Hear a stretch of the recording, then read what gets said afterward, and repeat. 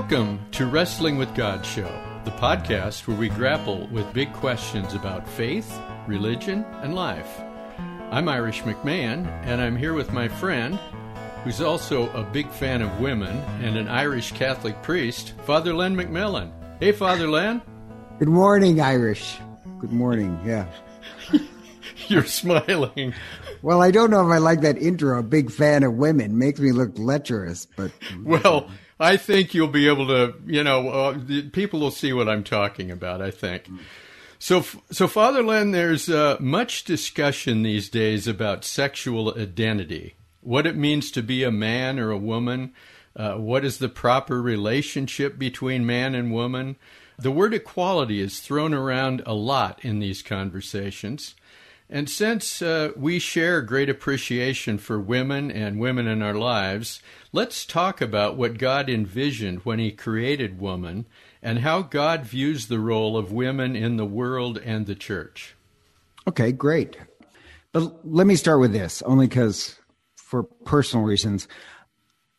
I have a mother and I have some sisters. And my mother got divorced. And my mother always did the finances in the house. And so she's always been incredibly frugal and responsible. And my dad was very intelligent, but he left that all to my mother. And when my mom and dad got divorced, my mother was shocked because she wanted to take out a loan to finish something in her house. And the bank said, well, you have no credit. And my mother had been dealing with this bank for years. And as soon as she got divorced, this is obviously years ago, she had no credit whatsoever, even though she's the one who built up their great credit. And I'm just saying this because historically there has been this bigotry against women. And even when I was growing up, my dad's from Butte, Montana, and he was insisted that my sisters knew how to box. So he taught us boxing from kindergarten on. He was very aggressive Butte type, but how to box? He wanted to teach your I know. sisters I have how... a very strange childhood. That's another story for another time, probably.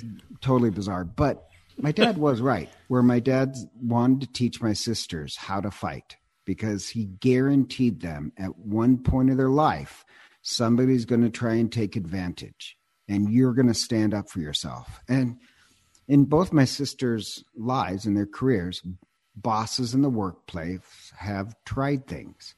That there is just this, I think, this bigotry against women. Now, you can find it in the church. Like Thomas Aquinas, who is brilliant. One of the things he said that is, I think, just shocking is the reason why women shouldn't become priests is because he believed women were deformed men. That everybody is actually born male in the womb, but either due to too much moisture in the womb or northern winds, the fetus gets deformed and comes out a woman. Not great science. No, not really. Thomas Aquinas, actually?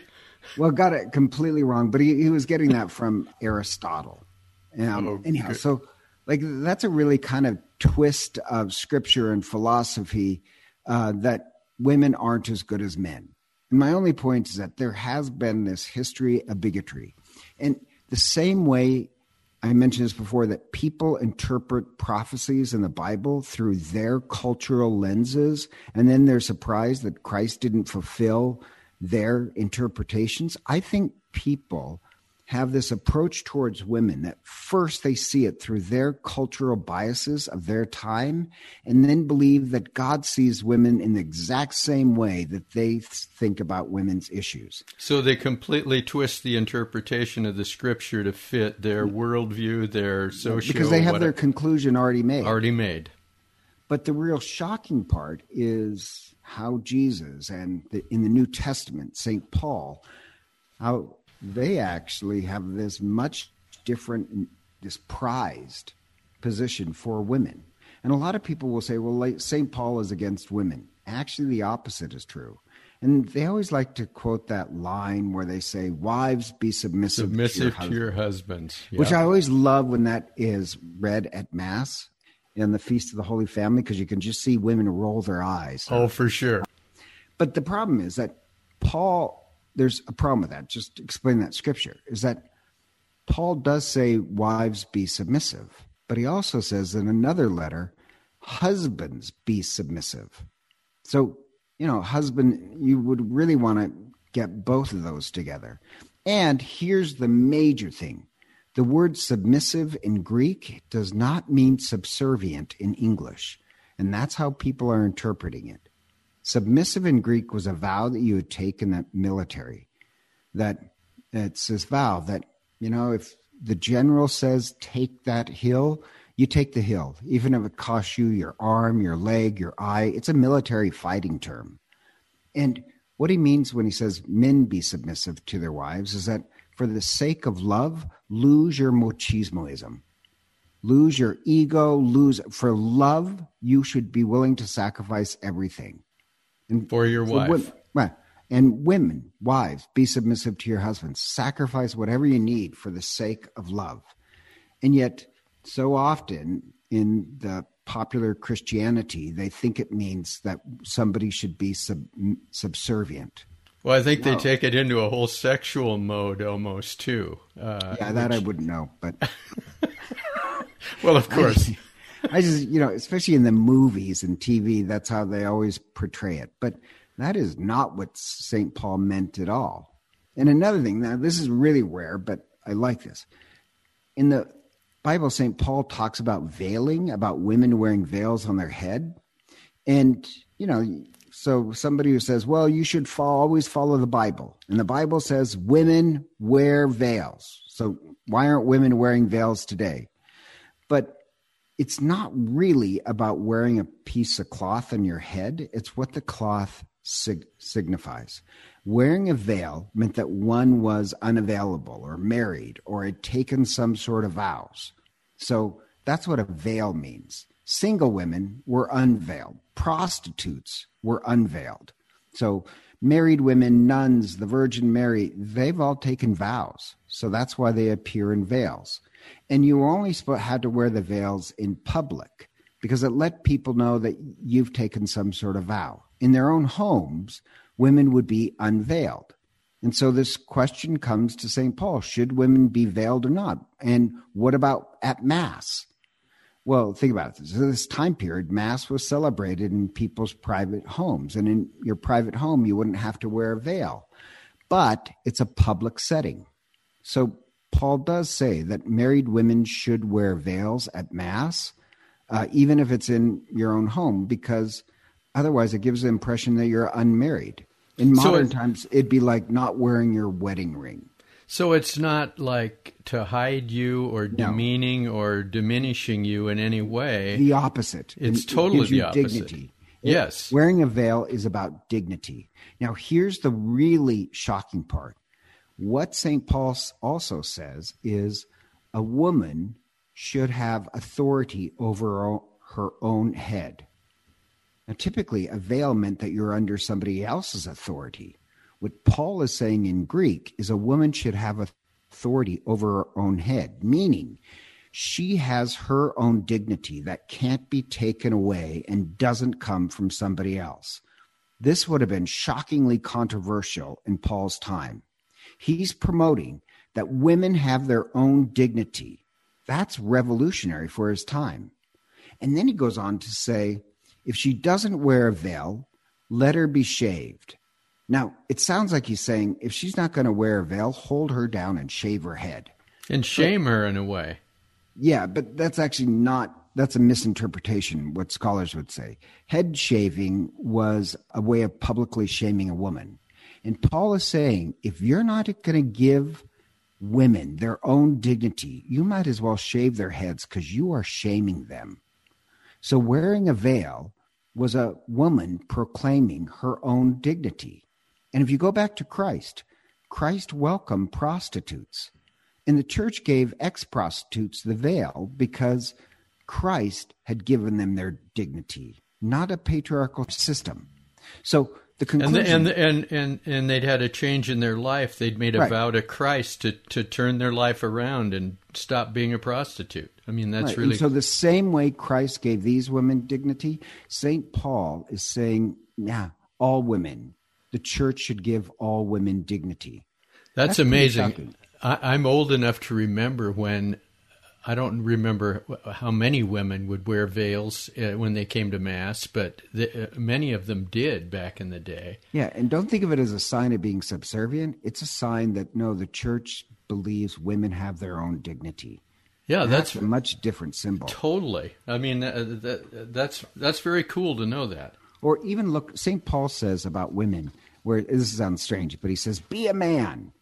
And he's not gender bending. He's saying that to a woman now, be a man. Right. Okay. Yeah. He's not gender bending. What he's saying is that they should have the bravery of a soldier for their faith. And the odd part, in the early church, they did. In the early church, if you look at the saints in the early church, there are thousands of virgin martyrs. And virgin martyrs has nothing to do with sexuality. It actually has to do with marriage. Is that in the Roman state, you married who your family contracted you to marry. Nobody cares about who you're in love with or what you want. You do what you're told. And for these women who were Christian to say, no, I have my own dignity, that goes against the Roman state. That's why so many were martyred. That's why they're called virgin martyrs. So, it's really kind of strange, where if you're ever reading the martyrology of early saints, there's just hundreds of virgin martyr, virgin martyr, virgin martyr. And just as an aside, I'm going down a different segue. I was in Santa Clara, and I was getting my master's, and there's a bunch of priests and nuns in that group, and everybody was going around, and to me, it was kind of silly because we were going around the room and, I'm Monsignor so and Poobah, and I am in charge of pubottery or whatever. And everybody's going around telling about their great reputation. So I thought I'd add some levity, which I'm not really good at. So I stood up and I said, my name is Father Len McMillan, virgin and martyr, and neither state has been especially pleasing. And nobody laughed.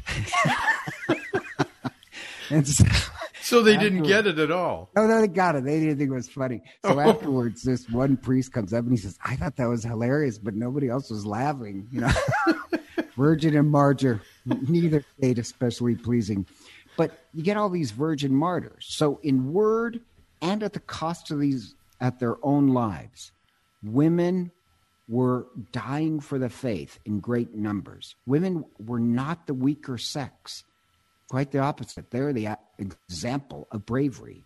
The example of their martyrdom empowered more and more conversions. The church was exploding due to the martyrdoms. And yeah, men were martyred as well, but there was something even more empowering about women dying for the faith that spread the church.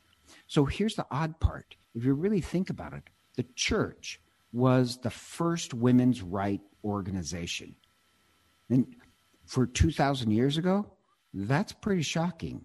It's Christ and St. Paul and the early martyrs who actually were promoting women's rights. And women's rights were rare in history. Few countries historically honored women's rights. You had Ireland, which women actually had more rights than men. But predominantly Catholic, right? Well, no, this is actually even before Catholicism. Okay. And Greece and Rome, they were terrible to women.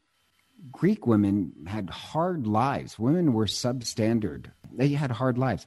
Jews were actually fairly progressive towards women's rights compared to other nations, but it's basically the Jews and the Irish. In Greek and Roman society, a woman can't eat at the same table as a man, only on certain feasts, but otherwise men eat with men and women eat after men. So apparently because we're Irish, we've kind of inherited this great appreciation for women and women's rights and that kind of thing. Is that what you're saying, Father Len? Oh, I would say fear, but that's just me. I'm afraid of Irish women. But, a lot of people think women's liberation is a trigger issue, and for some people it is. But I like to say I'm for women's liberation as Jesus was for women's liberation. Because Jesus in the Gospel of Luke, it takes too long to explain, but he's constantly breaking these rules on how women have to be kept down. He keeps breaking all these rules. He greets women in public, which wasn't allowed. That's treating them as an equal. And it wasn't just Jesus and the 12 apostles. He had hundreds of disciples. The 12 apostles were just the leaders. But oddly enough, in Luke, it mentions a group of women who went around with the 12 apostles, and it's the women who did the cooking and the caring for Jesus. Only Luke mentions it was women who took care of him. So Jesus is not being progressive. He's being countercultural. He's offering a whole new world where women and men are treated as equal.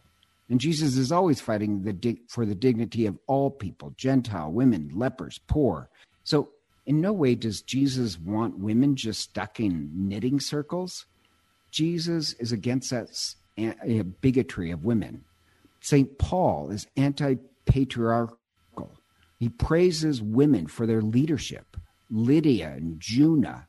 In fact, do you know who St. Paul says the greatest apostle of all was? I don't. St. Juna. And you have to think, well, who the heck is St. Juna? Nobody That's what I was knows. just thinking, Father Lamb. I mean, but like he praises all these women of leadership who led the early church. Or, I'm just saying that the early church, Jesus, St. Paul, or like I love St. Therese of Lisieux, where Therese, she's in this kind of monastery art museum as she's traveling to Rome. And she loves looking at all the art. But at one point, there's a sign that says, no women past this point. So she thinks to herself, and she writes this in her book. She says, I thought, on any Sunday, there's more women than men in church. And the women were always faithfully sticking by Christ, even at the cross, not the men that ran away. So she concludes, well, that sign's ridiculous. And she just goes in and starts looking at artwork. Just blows right past the sign. I love it. But think about that. It wasn't a sociological deduction. It was a faith deduction that she realized women are equal to men. That was St. Therese. Or there's this other saint, Juana de la Cruz. She's this Mexican saint. She's kind of the Shakespeare of Mexico, wrote all this great stuff. She was just this genius from an early age. Born poor, but she taught herself Greek and Latin at like age 8. She was incredibly brilliant. And she actually says she became a nun because of the library in the nunnery. And she was incredibly brilliant and offered her intellect to the world. It's kind of a sad story because she criticized this one priest for a really ridiculous homily and kind of gets persecuted. But what she offered the world still is her great intellect. Or even just one more example, this is non-Catholic, but there's an abolitionist named Sojourner Truth. And Sojourner Truth was a slave who escaped, who then became an abolitionist. And she was always called by this voice. The voice of God led her everywhere. And at one point, Frederick Douglass gives a speech where he says, hatred and slavery is so a part of the Deep South, there'll never be a time that there won't be slaves. And Sojourner Truth gets up. She's uneducated. She gets up and she says, Mr. Douglass, do you believe in God? And he says, well, yeah, I believe in God. And she says, God showed me in a vision one day all slaves would be free and women would have the right to vote. She didn't get that from her education. She had none. She got that from her faith. That's amazing. I know. The instrument that is supposed to bring dignity to the world is faith and religion. And von Balthasar, this great theologian, once said that the Virgin Mary awakened the faith in baby Jesus. And I believe just as Mary awakened the faith in baby Jesus, so women's role in the church is to awaken greater faith in the world. It's the same role of men, just done differently. So women's role is to offer the church and the world their gifts. And they have a wisdom to offer. And my point being is that it's also a different wisdom that men offer. Now, I come from the time period of the 80s, right? Where in the 80s, in this kind of liberal thought, there's this thought that men and women really are the same. That's just different parts. Parts are parts. What's the difference? I think that's still fairly prevalent myself. Well, I think today, though, it's more current times promotes that male and female are just sociological, cultural, imposed definitions. So it's slightly changed. But one thing I have noticed really well over the years that men and women are different. Believe it or not, I have come to that strong conclusion. Men and women are different. I'm totally with you. Studies have proved it, where an infant, male and female, they just blow on them to shock them, and they react differently. Or toddlers. They did these studies where they put a toddler and separate it from its mother and separate it by this transparent barrier. And it's really funny. All the little boys would want to get to mother and would just run right at the transparent barrier and then fall back and keep at it.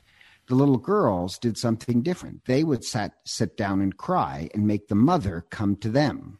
They were, in fact, a little smarter. Or they recorded all these videos of children at play on a playground. And it's really interesting. Girls sit face to face. And girls, how they solidify a friendship is by sharing some bit of secret, some bit of gossip about themselves or somebody else. You know how little boys sit? They sit usually facing the same direction, not face to face. And how boys make friendship is either through competition with each other or against each other. It doesn't really matter. So, those aren't things that are just culturally imposed. That's a whole different way of looking at the world. And they're totally true. Yeah. My life experience would tell me that's totally true. Perspective. This study, women, did you know, are better at investing money than men? Men take to make more risky investments. Women typically don't like taking risky investments. Or men have this is what I noticed in the priesthood.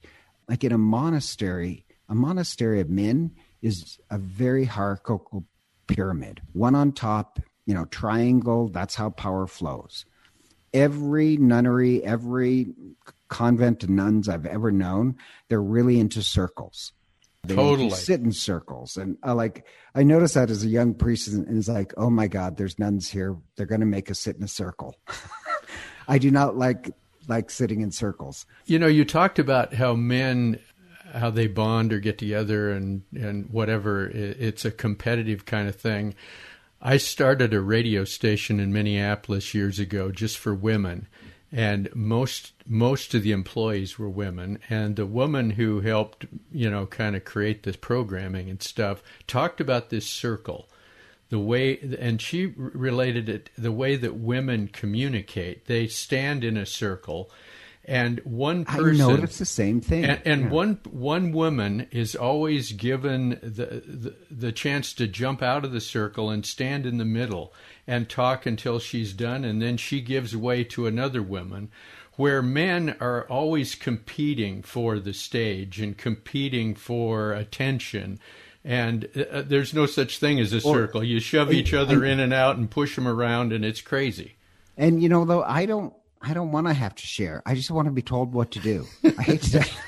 I don't want to hear everybody's feelings. So my only point being is that women see the world and life differently than men, and it's not that they see it wrong, or that men see things right. They just see it differently. And women think in terms of relationship, of job and family and others. And I think for us to be a community, to see reality correctly, we need to use both eyes. Women need to have a voice in society and in the church so that we can fully know what God has set before us. Otherwise, we're going through life with one eye closed if women don't have complete dignity in the church and the world. I completely agree. That's a great analogy too, having just one eye or one eye open, because it is, men and women see things so differently. To me, what I've learned about women is they're very instinctive. They have emotional intelligence.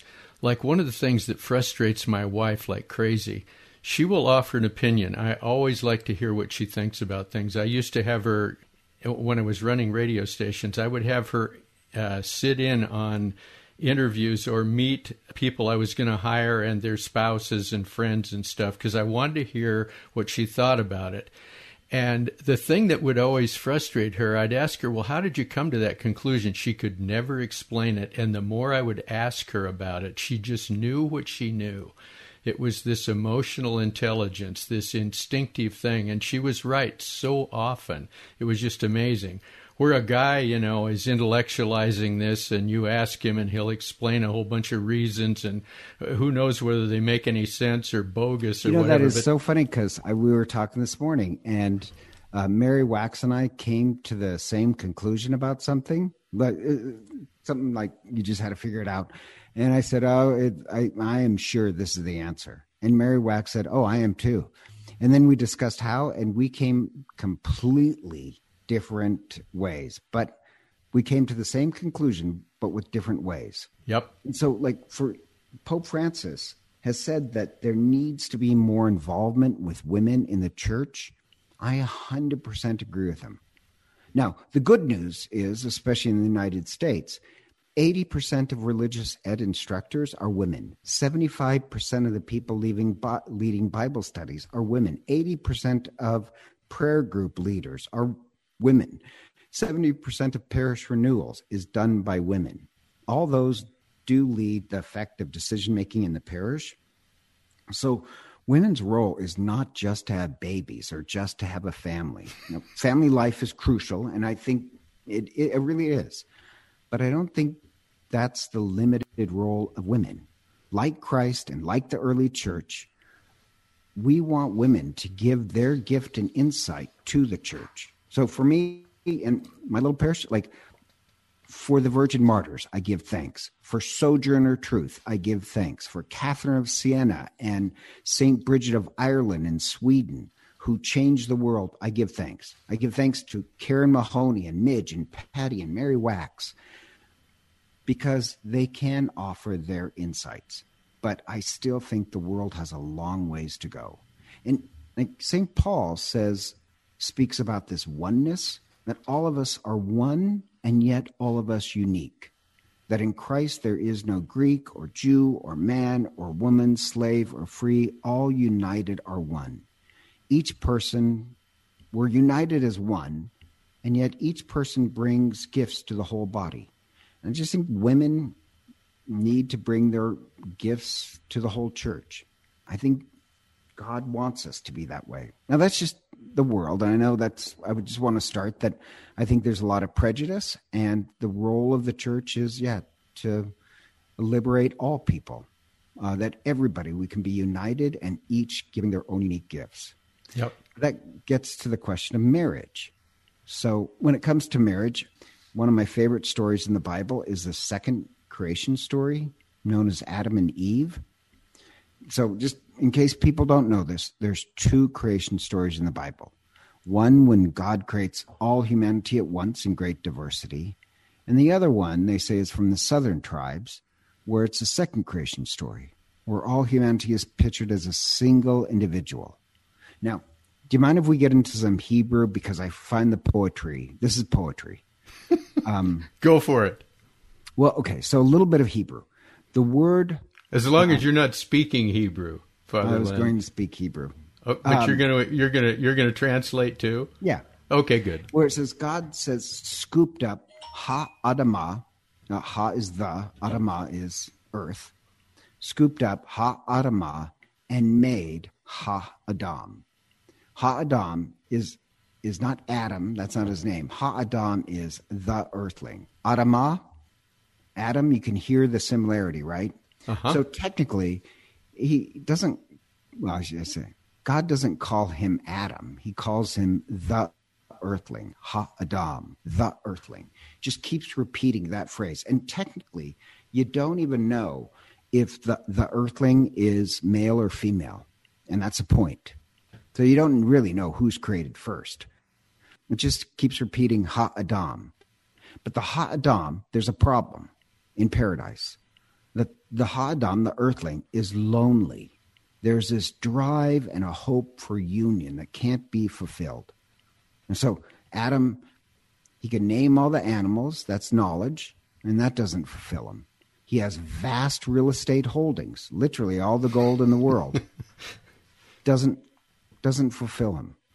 So the Ha'adam, the earthling, actually prays for a savior, and God puts him to death. Now, we clean it up in, say, a deep sleep, but the Hebrew it means a death, and takes a rib. Now, it's poetry. So the word for rib in Hebrew, like the rib bone, and one half of yourself, a side, is the exact same word. So did God split the atom in half or take the rib? And the ancient Jews would say this way. They translate it rib, but it could be either. And the idea is this. It's beautiful. Where they say, if God would have taken a bone from man's foot, then man would try and dominate woman. If God would have taken a bone from man's head, woman would try and dominate man. But if he takes the bone closest to the heart, he'll always realize he's incomplete without somebody to love. And then he wakes up. And of course, he sees the most beautiful woman in the world. Literally, there's nobody else.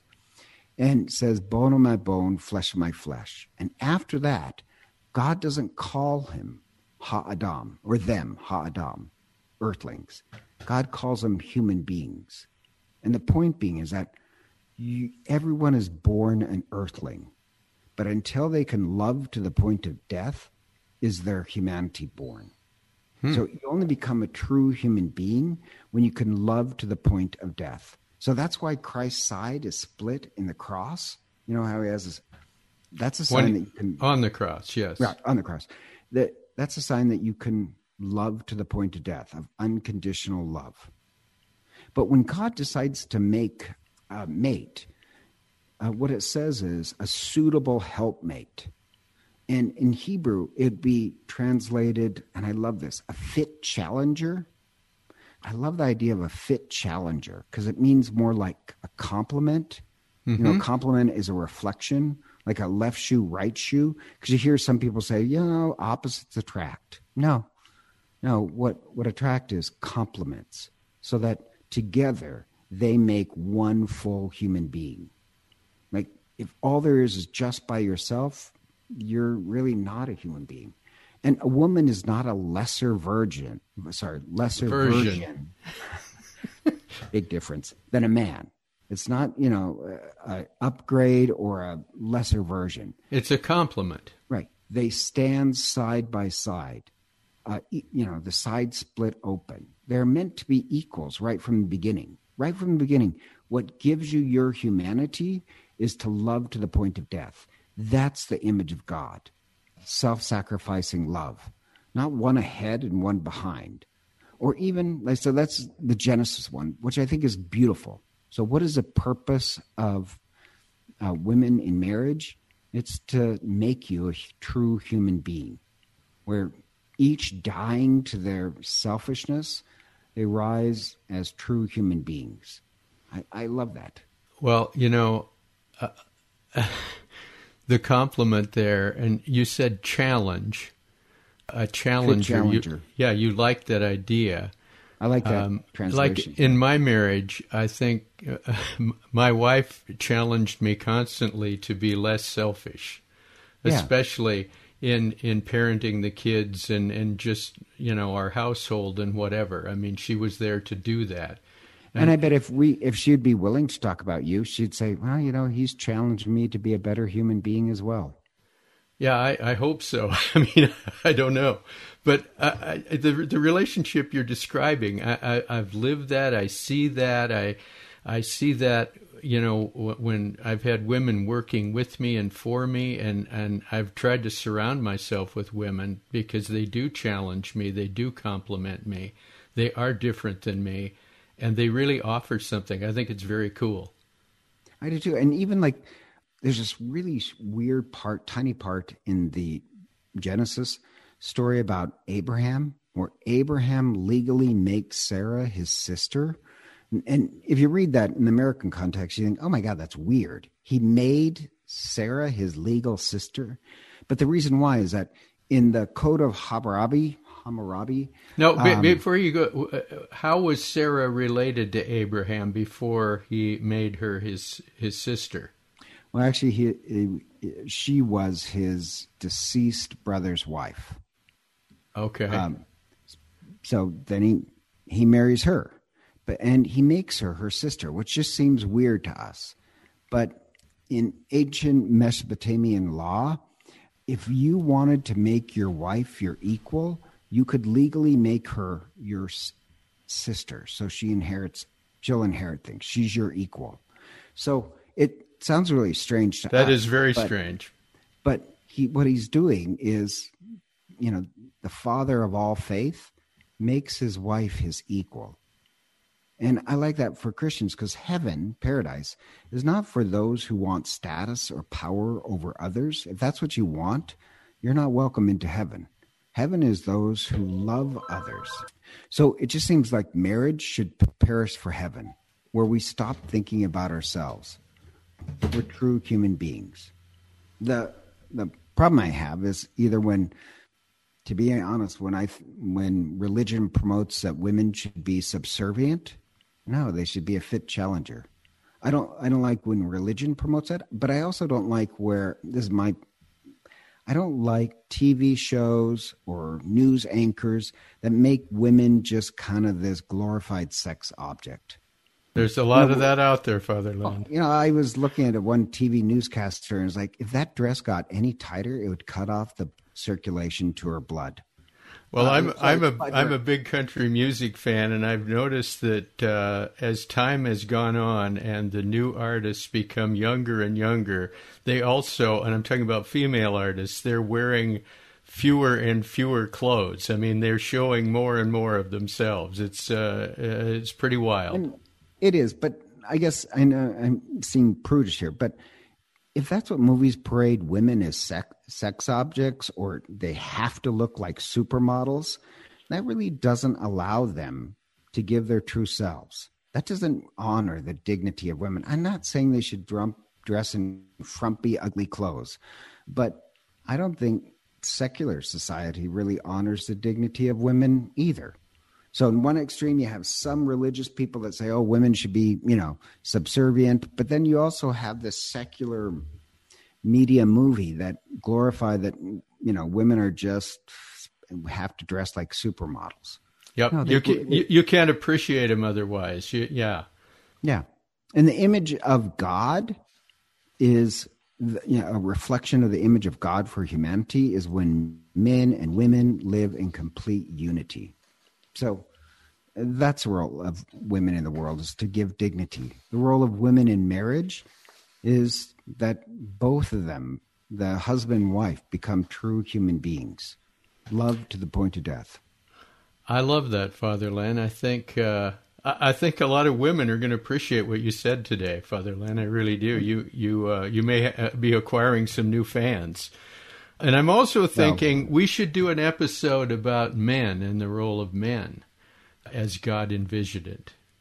Yeah, does that make sense? Yeah, we could do that. Yeah. Well, Father Len, I think that's a good place for us to conclude today and let people know that we really welcome your comments and questions. And it's easy to get those to us if you have some comments and questions about the role of women and men, and mainly women, after this episode. Maybe some life experiences you'd like to share with us. We'd love to hear from you. Just head over to our website. It's wwgshow.com. That's wwgshow.com.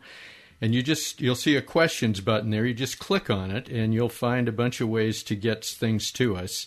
And if you're enjoying the Wrestling with God show, and I think some women might have enjoyed this episode, Father Len, I hope they did anyway, please share your favorite episodes with your friends and subscribe, rate, and review our podcast at Apple Podcasts or wherever you get your podcasts. It really does help people discover us. And we hope you'll join us next time as we continue our journey, climbing the mountain of life, searching for truth, meaning, and purpose in our lives. Thanks for listening. See you next time.